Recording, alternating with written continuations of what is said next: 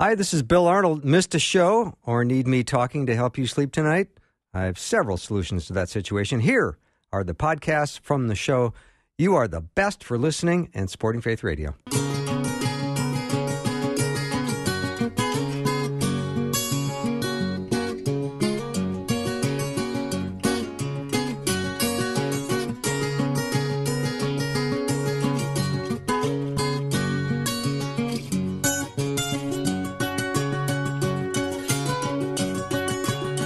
Welcome to Afternoons with me. I'm Bill Arnold. Thank you for joining me today. I love John chapter 11, verse 25. It says, Jesus said to her, I am the resurrection and the life. The one who believes in me will live even though they die. The question I pose today is, how often do we talk about the resurrection? I think it's something I don't hear discussed as often as I would like, and I love the topic. And joining me today in studio is Rick Mattson and Jonna Fantz. Rick is a national apologetics specialist and evangelism coach for InterVarsity. He's been with them for many years. He's author of Faith is Like Skydiving and Other Memorable Images for Dialogue with Seekers and Skeptics. And Jonna Fantz, she is at Salem Covenant Church, worship and community life pastor. They often come together, and I'm always glad to have them with me. Rick, Jonna, welcome. Hi. Thanks, Bill. Yeah. Well, I love the topic today. You guys suggested it, and I love it. Oh, great. I'm glad you love the resurrection, Bill. That's really good. I think you can keep your job for another year. So. Yes, thank you. And I love that we're talking about it ahead of Easter, because I think it's something that we can start marinating in our hearts right now today as we will discuss this and the significance of it. That's right. Well, and the reason that Rick and I ended up wanting to really begin, well, obviously Ash Wednesday is on Wednesday for those people who celebrate that. So the Lenten journey begins. So that seemed appropriate. But we feel like in the evangelical community, and perhaps in the Catholic community, I want to be careful, but there is the resurrection sometimes seems to get underplayed. We talk a lot about the crucifixion. So I'm even thinking about when we share the evangelistic story, if you do the bridge diagram or whatever your method is of sharing the gospel, we often go to the cross. And then kind of at the end, there's this little sentence about Jesus was resurrected and now you can be saved, kind of a thing. But the emphasis is so strongly on the cross, which is beautiful. We don't want to diminish the cross, but we want to say that the cross actually is a tragedy unless the resurrection is as clear in our minds and as powerful and as central to the gospel as the cross is. And, I keep hearing about the power of the gospel in our lives. I hear about the power of the Holy Spirit, the power of community, the power of discipline. There's the power of so many things. Why don't we mention more often the power of the resurrection, which gives authenticity and credibility to all of our other expressions of, we're talking good power here, not bad power in the church. But yeah, the good power that we have to live the Christian life. Oddly enough, I think you're right. You mentioned this to me the other day, that the resurrection is weirdly neglected when we talk about kind of the empowerment of God's people to carry out God's work and to usher in the new creation and on and on and on and on. Yeah. In fact, it really is the power that gives power to all those other powers you named. That's what I was trying to say. Yeah, without the resurrection, the community and the word and a million other things don't actually have much power in them. It's a starting point. And I love. Why do you forget ahead, that? Rick. Bill, it's a starting point for all of our other expressions about how we can live out God's power in our lives. Yeah. If I can just quote Ephesians chapter 1, verses 18 and 19, I pray that the eyes of your heart may be enlightened in order that you may know the hope to which he has called you, the riches of his glorious inheritance in his holy people, and his incomparably great power for us who believe. That power is the same as the mighty strength he exerted when he raised Christ from the dead and seated him at the right hand in the heavenly realms. That is so good. Yeah. And it's at the core of the Christian life. You know, as you said, Bill, it's this power that's flowing. Like he's praying, oh, come on, Ephesians. You need to see this. Your hearts need to open to this. This is vital and core. If you're going to be the church of Jesus Christ, you have to get this. This power released in the resurrection is the power at work in you, you know? Okay, we all need to pause for a second and go, wow. Don't we? Yeah. That Amen. power is available right now in us. Hello? Yes, absolutely. And that's enough pause. when we, okay, that's right. It's enough dead air time.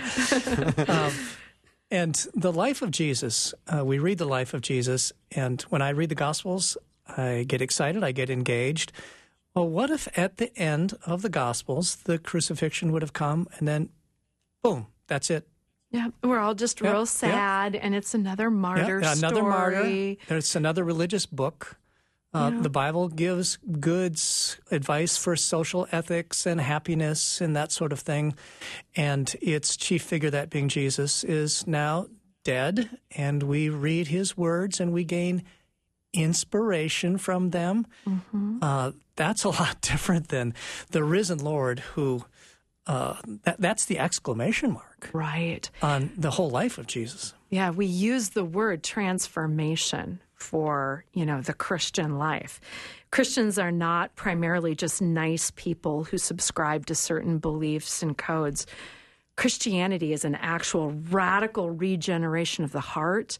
It's a reorientation of life because we believe that the world we're living in is fundamentally different, and the resurrection explains that difference.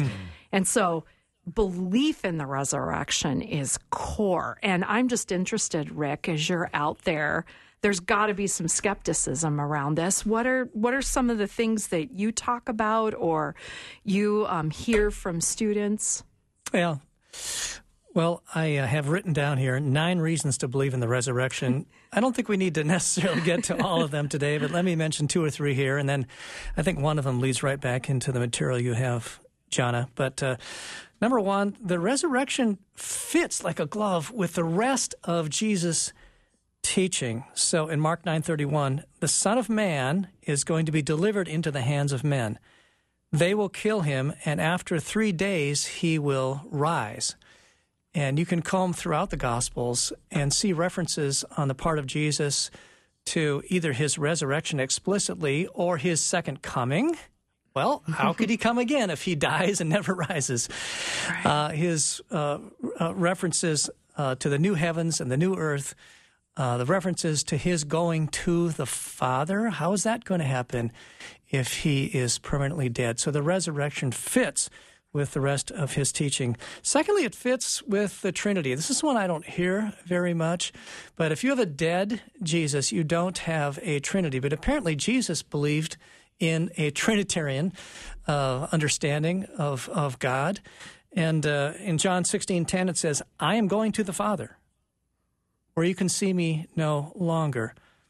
Well, God can't be killed. If Jesus is the Son of God and is crucified and isn't raised, then he's not the Son of God, apparently, because God can't be killed. And that's part of the logic, and these were some of the texts the early church had to deal with as it was formulating the doctrine of the Trinity. This logic of, well, how could Jesus be here and be the Son of God and be praying to God? God isn't in 2 places at the same time. Well, then, if he goes to the cross, is God killed? And so those were the sorts of logical conundrums that the early church dealt with in in developing, I should say, the doctrine of the Trinity. And so Jesus' resurrection then fits right in with the Trinity and was one of the facts that the church dealt with as it developed the Trinity. And then thirdly, the resurrection completes our salvation. So, Jonna, this will, I think, lead into some material you have. Romans 4:25 says, he, that being Christ, was delivered over to death for our sins and was raised to life for our justification. So the whole idea of Jesus being raised and our being justified are brought together. Right. That the resurrection is our launch into the new creation, into new life, going from darkness to light, going from death to life.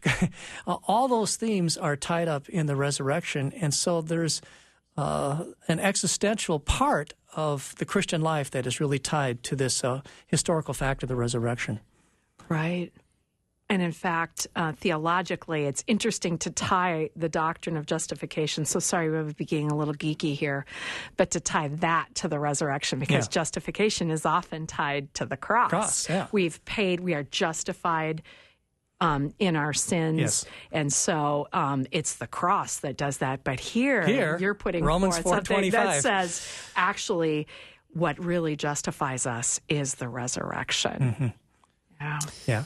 And if we were playing checkers, I would go to 1 Corinthians 15:14 that says, and if Christ has not been raised, our preaching is useless, and so is our faith, and that would be checkmate. Yeah, amen. Amen, I might Bill. have confused the games, but you know where I'm going. Yeah. Checkers and chess, It's something like that. I lose track of games like that, yeah. Let me take a little break. We'll come right back as we continue our discussion on the resurrection with Rick Mattson and Jonna Fantz.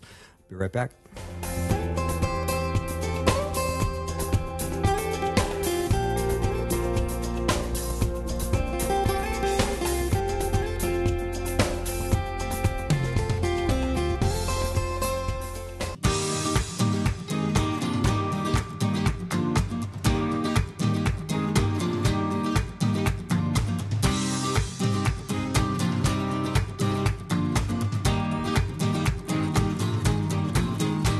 So glad to have Rick Mattson and Jonna Fantz with me today. Rick is a national apologetics specialist and evangelism coach for InterVarsity. He's been doing that for years.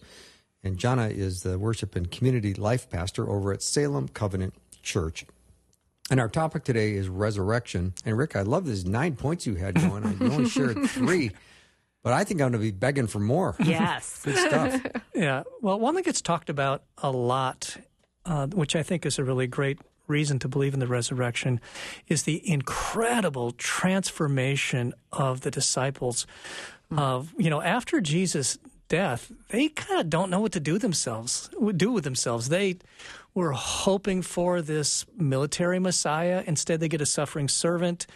The servant goes to the cross. Now he's dead. They're huddled behind closed doors. They're scared. They're defeated. They're timid. And then Jesus appears to them, and they don't quite get it. It doesn't dawn on them at first what this could be.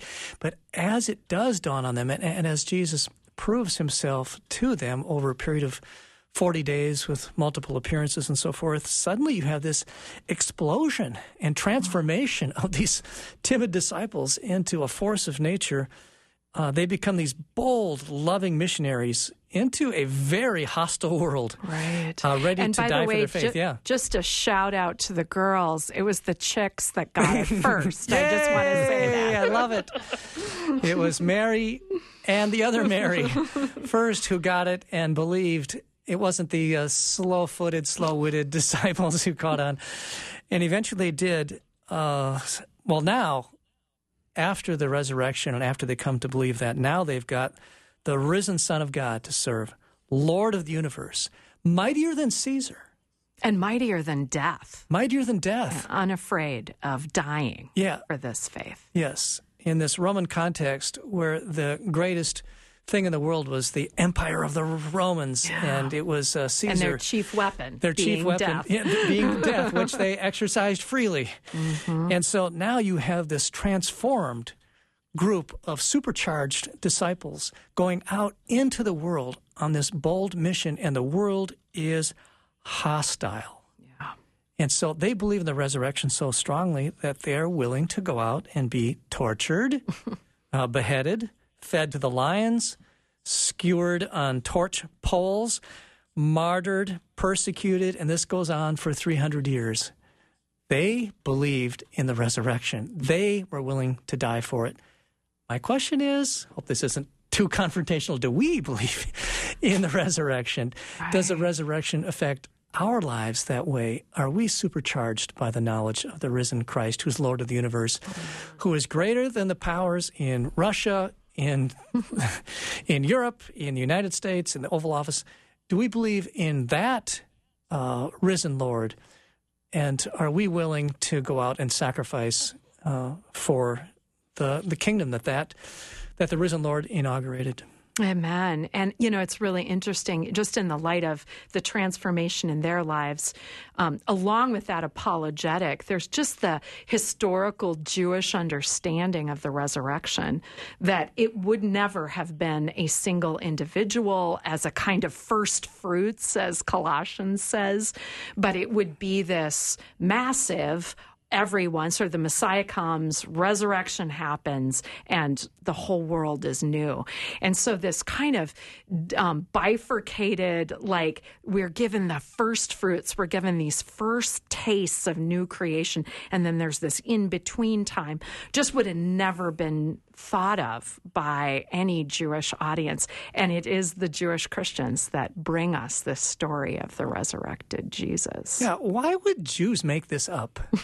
Think about first century Palestinian Jews who wrote the Bible, or wrote the New Testament. Why would they make up this Jesus? Yeah. It doesn't make any sense unless it happened. Of course, then it makes a lot of sense. But if you were going to create a second God, no, don't do that. Not in Jewish.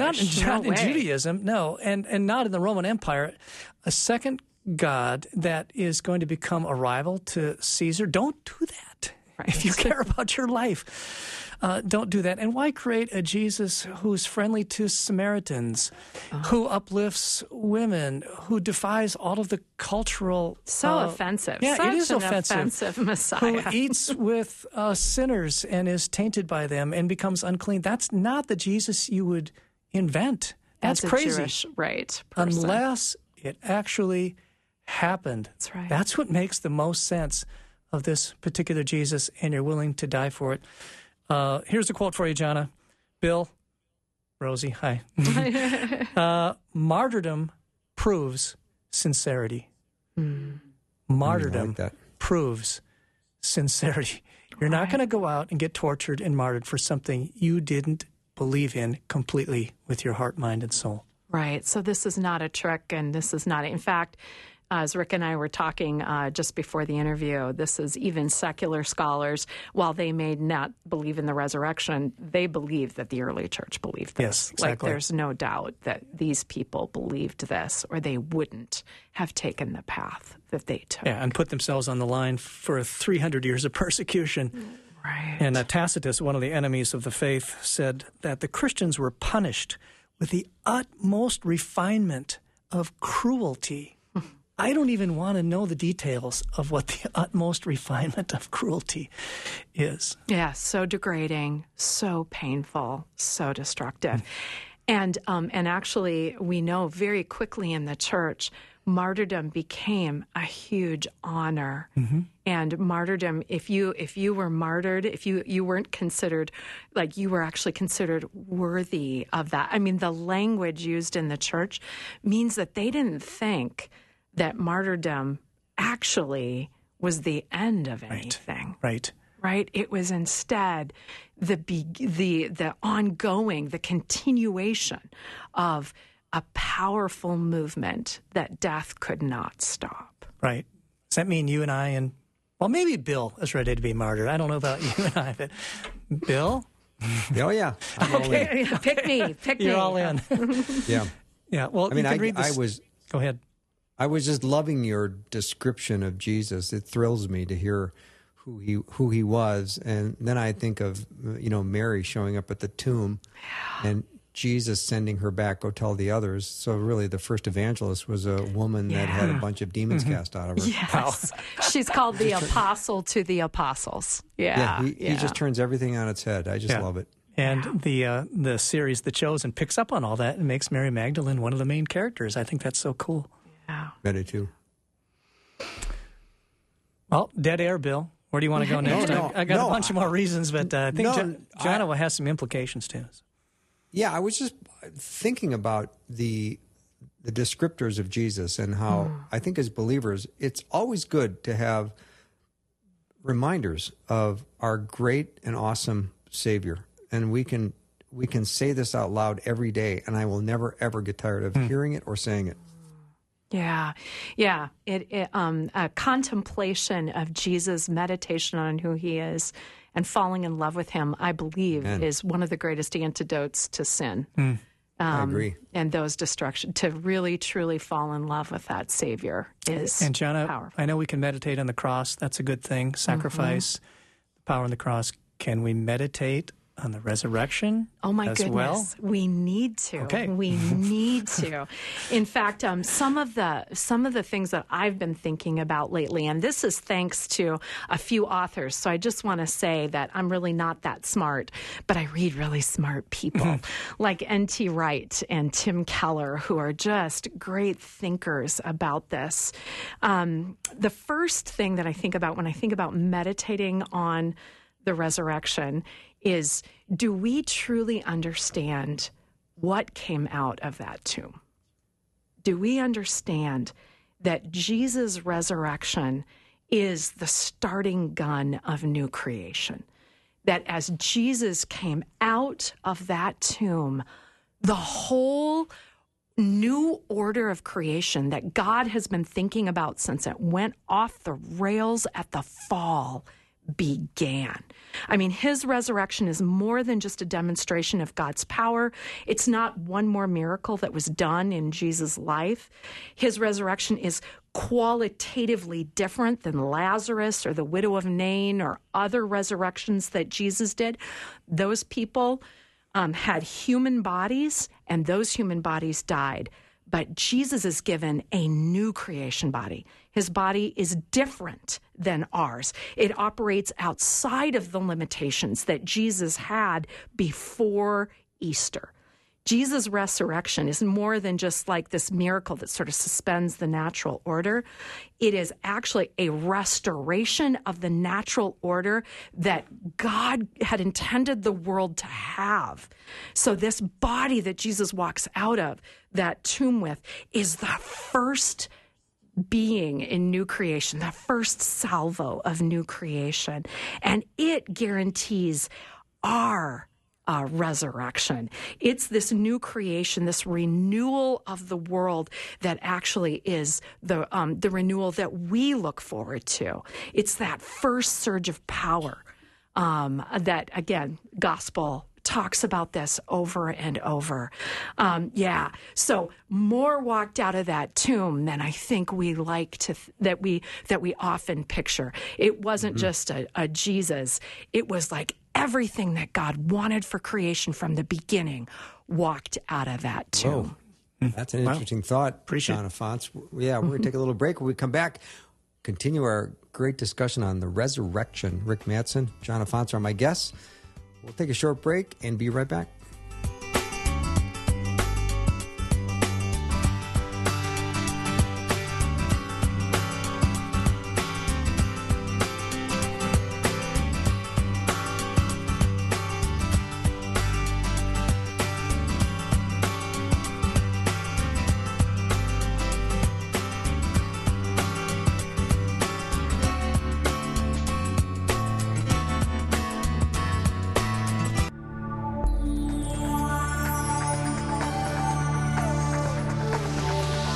It's the afternoon show with Bill Arnold. Prime time, drive time. Let's get it started. Jump in your car. What's for dinner? It's the afternoon show with Bill Arnold. I am with Rick Mattson and Jonna Fantz today. Rick is a national apologetic specialist and evangelism coach for InterVarsity. He's been doing that for decades. He's also the author of Faith is Like Skydiving and other memorable images for dialogue with seekers and skeptics. Jonna is the worship and community life pastor at Salem Covenant Church.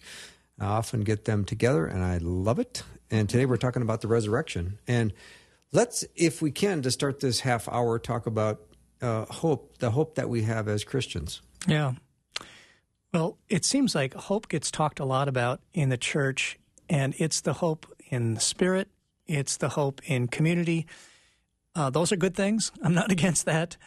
It's a kind of subjective hope, but John, I'm wondering if you could just talk for a minute about the hope that we have in the objective fact of the historical resurrection, the greatest event in human history, and what hope that might give us.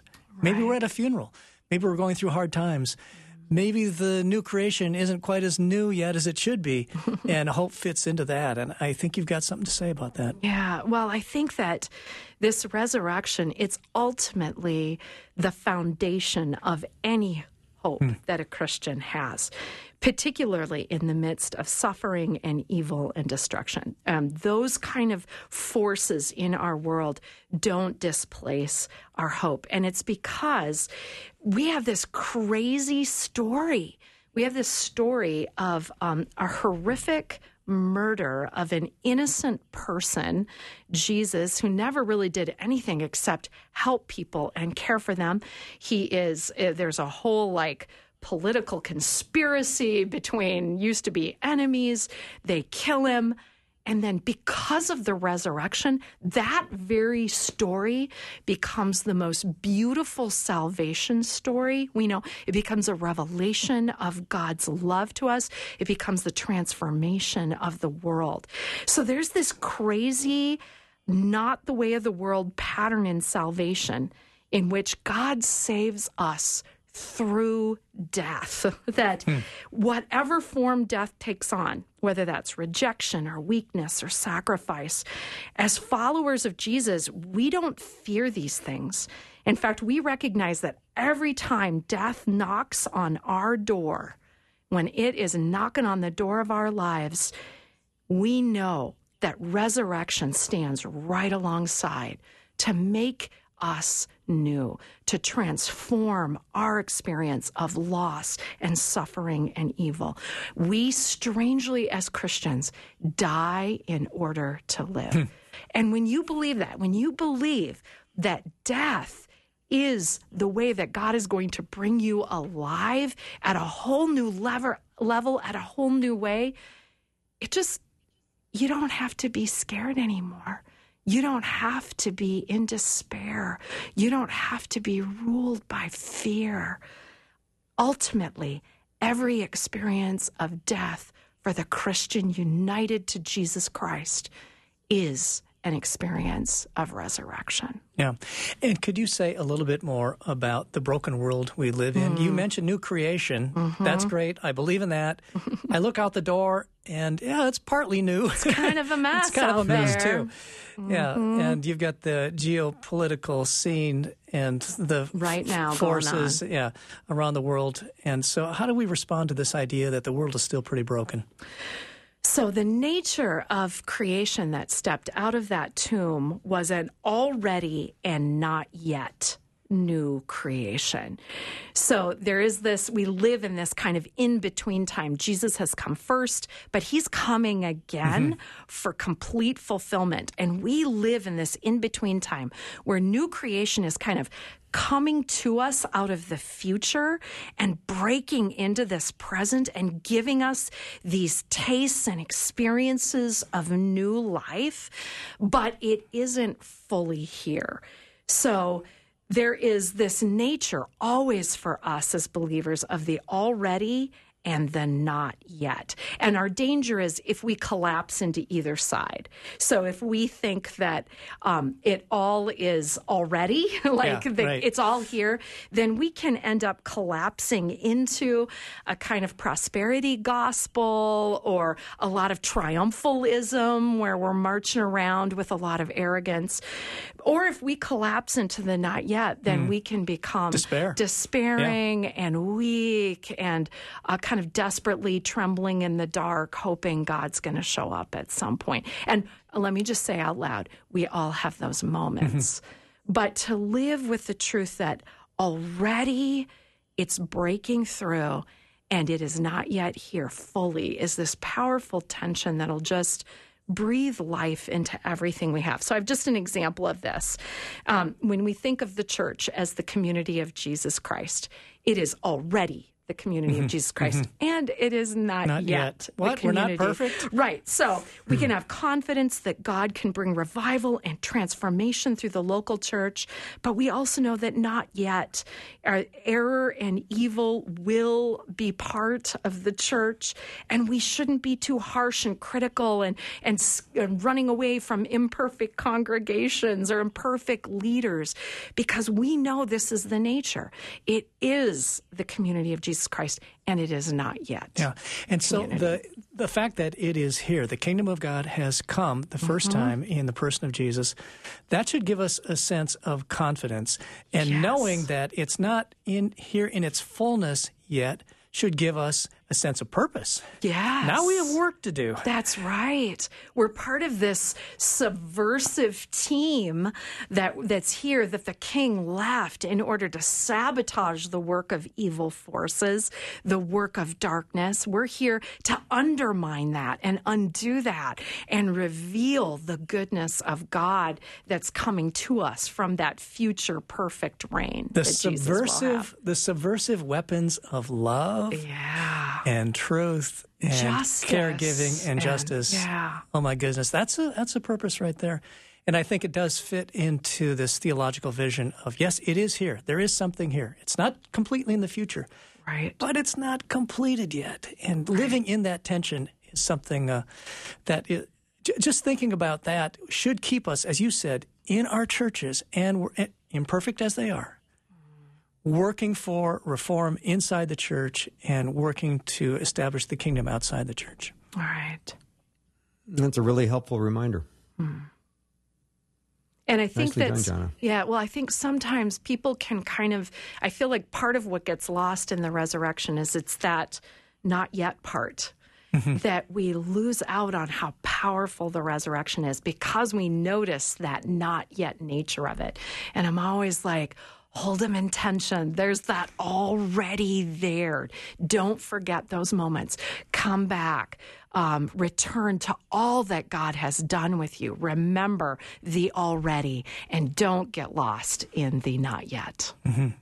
Nice. Really nice. Maybe we can chat a little bit about some of the objections. Sure.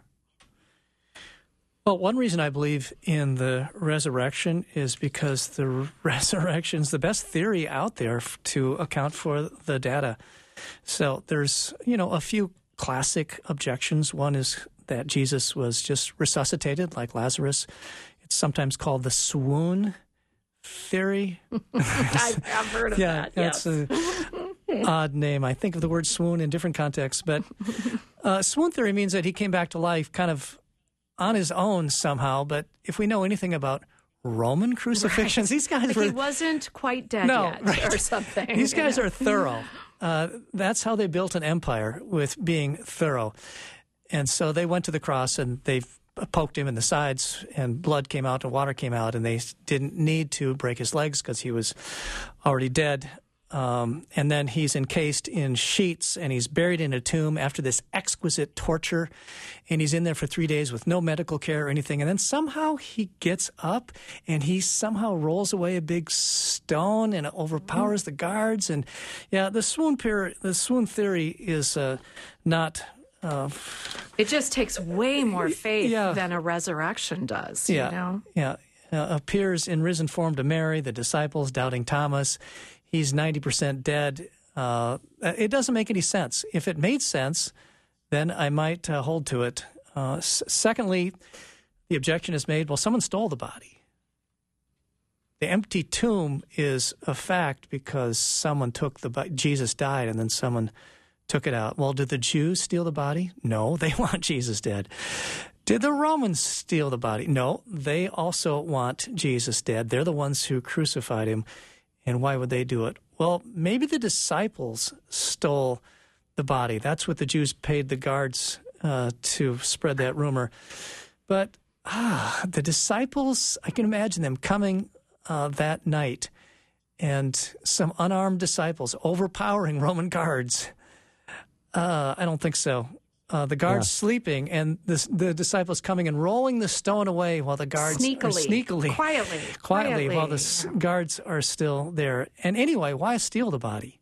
They didn't even know about the resurrection yet. Right. It wasn't their doctrine yet. They weren't trying to establish a resurrection. They were the skeptics, actually. Right. Well, Mary, obviously, at the tomb we have recorded. She's even like saying to the gardener, where have they taken his body? Yes, where have they taken his body? And she's the one that goes back and announces it to the skeptical disciples. And when Jesus appears to them, they make him prove himself. So they don't have they're not set up yet to steal the body and create a resurrection motif because they don't even quite believe in it. They are the skeptics. And then you can talk about, well, the disciples were deceived by hallucination, or the disciples created this mass conspiracy with all these people and then died for it. And, the objections like that, I think, fall pretty quickly if we put them under the examination relative to the resurrection and what that really explains. So, Bill, I can go into some of those details if you want, but I just want to say that if you go kind of step by step in this stuff and read some of the literature from Michael Lacana or William Lane Craig or Stephen Evans or Greg Boyd, there's a whole bunch, Paul Eddy here at Bethel. So much good work has been done on this, and if you just read it, it's pretty convincing. Yeah. I go back to the swoon theory you had, Rick, and I think, well, wait a minute. If he was beaten beyond recognition, and the Romans, they had perfected crucifixion. Yes. Oh, yes. So they knew what they were doing. When a prisoner was condemned, the guards were no longer held accountable for their behavior.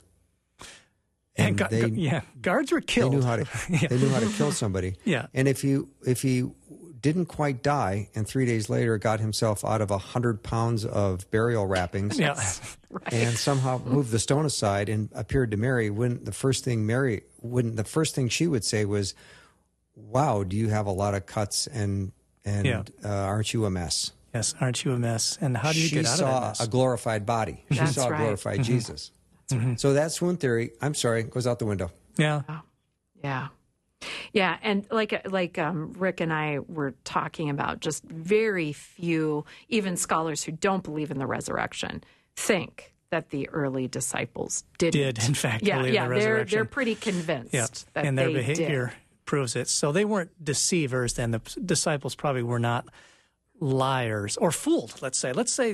What could be a theory of the disciples being deceived? Maybe it was a mass hallucination. Maybe you were fooled and see a hallucination for a few seconds, maybe a few minutes, but hours? And 40 days. 40 of days it. Yeah. and multiple appearances by Jesus, multiple people in a whole bunch of different contexts, and you all come away with the same story, the same hallucination? I don't think so. Yeah. Jesus ate, drank, talked. He allowed himself to be touched by them. He proved himself to them. And if this was a hallucination, where was the body? Where's the corpse? Yeah, good point. This is great stuff to think about. We got some nice comments coming in from listeners. I will take a break. We can address some of that. Rick Mattson and Jonna Fantz are my guests. We're talking about the resurrection. And as we come back, I think we're going to continue to talk about some more objections that we have heard over all of these centuries. And we'll be right back.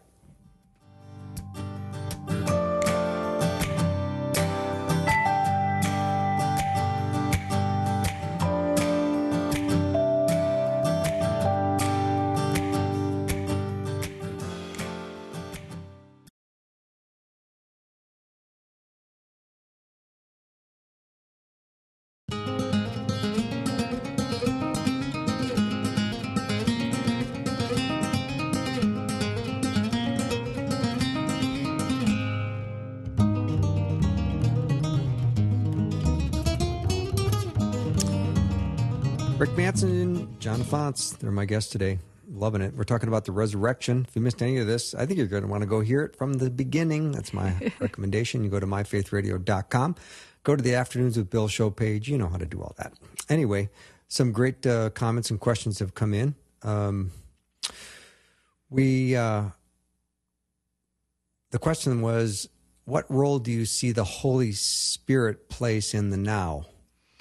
Perfect. We're discussing about the now and not yet. Yeah, that is a perfect question, because it really is Jesus' resurrection that sends us the Holy Spirit.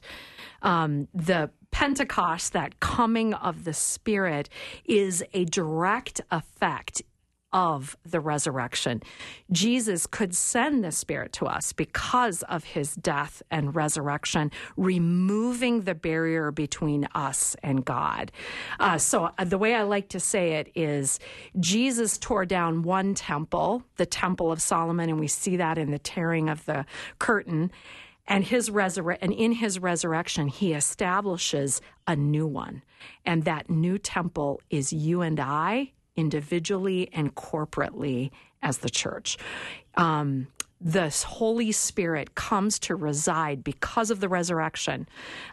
It comes to reside within the believer. So how awesome it must have been for those early disciples to actually see Jesus and talk to him. But, they didn't have his unfettered attention. He was limited. But when he rose from the dead, he was able to send the Holy Spirit to us. And that is just so our experience of the Spirit is exactly because of the resurrection. Mm-hmm. And I like to think about sort of a couple gifts of the Spirit. Let me just throw this out as just something to meditate on as you're thinking about what the resurrection has. Again, what else came out of that tomb when Jesus walked out? The truth is, it gives us kind of three freedoms. And again, this is off the top of my head or off the top of Tim Keller's head in specific. But we can be free from any fear of guilt or shame. Galatians 3:13 tells us that Jesus took the penalty of death and the curse of the law and freed us. We no longer ever need to feel guilt or shame. Jesus has paid the price for us. We can be free from the fear of death. We've already talked about that a little bit. Clearly, the martyrs were. It tells us, 1 Corinthians 15 tells us that when Christ rose from the dead, he rose the reigning king, and his kingship is right now. He's putting all dominion and authority and power under him. All his enemies are being put under his feet. And I love the words of the English poet George Herbert. He says, "Death is no longer an executioner, but is a gardener." Mm-hmm. Death no longer removes you from love. It only actually ushers you. It plants this seed so that you grow into more love than you ever could have imagined.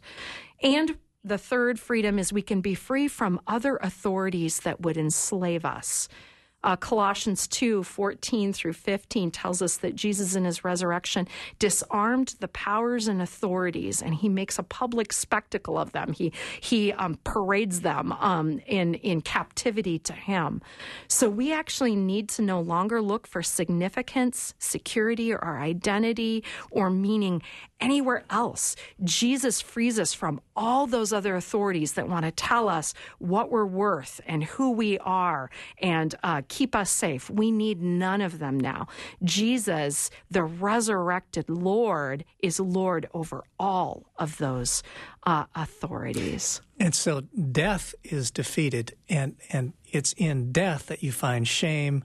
Yes, and guilt, all forms of death. Evil, all those things are in death. And so, yes, the crucifixion deals with them, but then the resurrection overcomes them. Right. Oh, my goodness. Right. Yeah, the price is paid at the crucifixion, but the triumph comes at the resurrection. Yes. We are no longer in their power, and we have this unrestricted access to God. Yes. That no one in human history before the resurrection could have imagined. And we can have the resurrection power for ourselves then. Yeah. By the power of your Spirit. And at Grace Church locally here in Roseville, where I go, our pastor's preaching through this section of John 14 through 16. And it's that whole narrative, the whole dialogue with the disciples about, okay, I'm about to go away.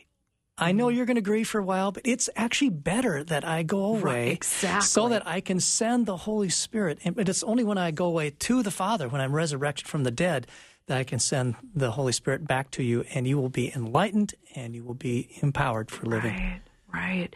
Yeah, the resurrection does not promise that all the circumstances of life are going to go smoothly, But it does give us hope that we can be turned into the kind of people who can handle whatever circumstance life throws at us, because we have the Holy Spirit, the very living resurrection power of Jesus Christ within us, empowering us to be overcomers. And we come back to that beautiful verse you led in with, Bill, Ephesians 1, this incredible power of the resurrection at work within us. So good. Yeah. There's a question that popped up. Did Jesus appear to non-believers post-resurrection? I don't recall that being documented in the scriptures. Two examples would be James, the brother of Jesus. Yeah, that's right. And then James is converted late in the game. Yeah. So there's one. And the second would be Saul, who becomes Paul. That would be two people that Jesus appeared to.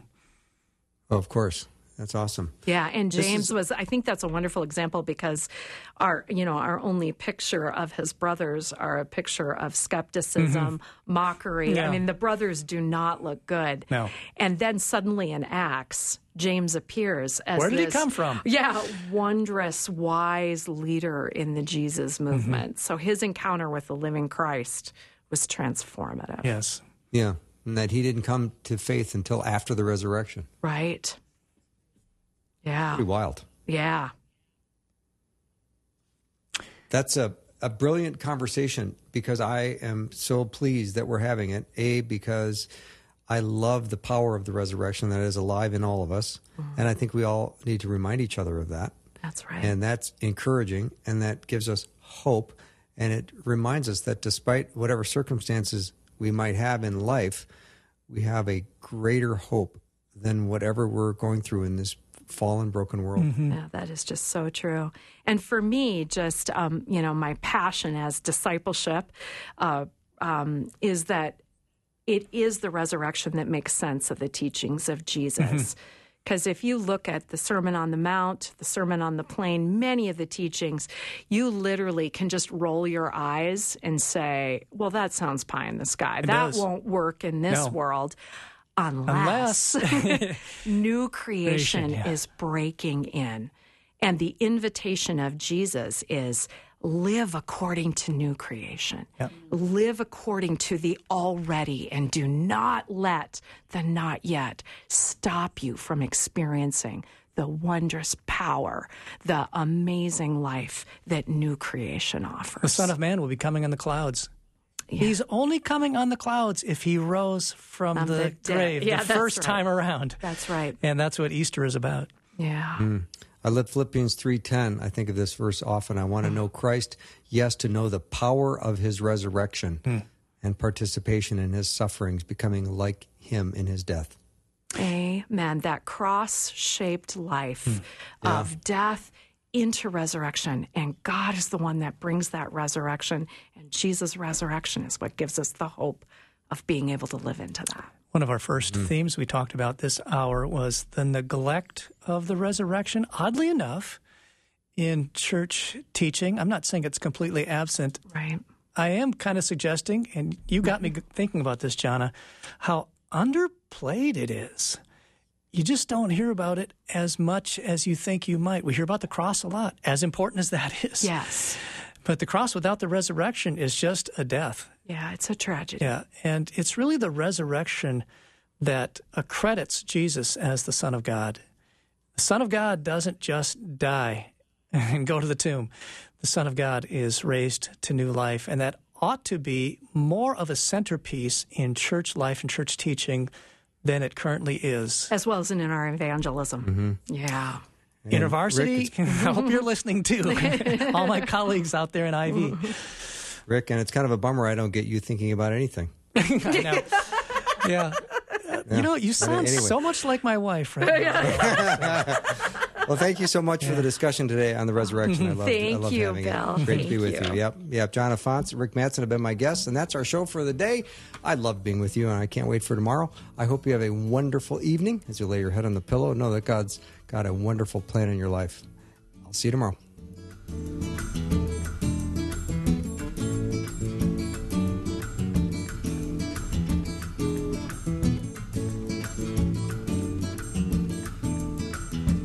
Thanks for listening. Programming like this is made available through your support. Information available at myfaithradio.com.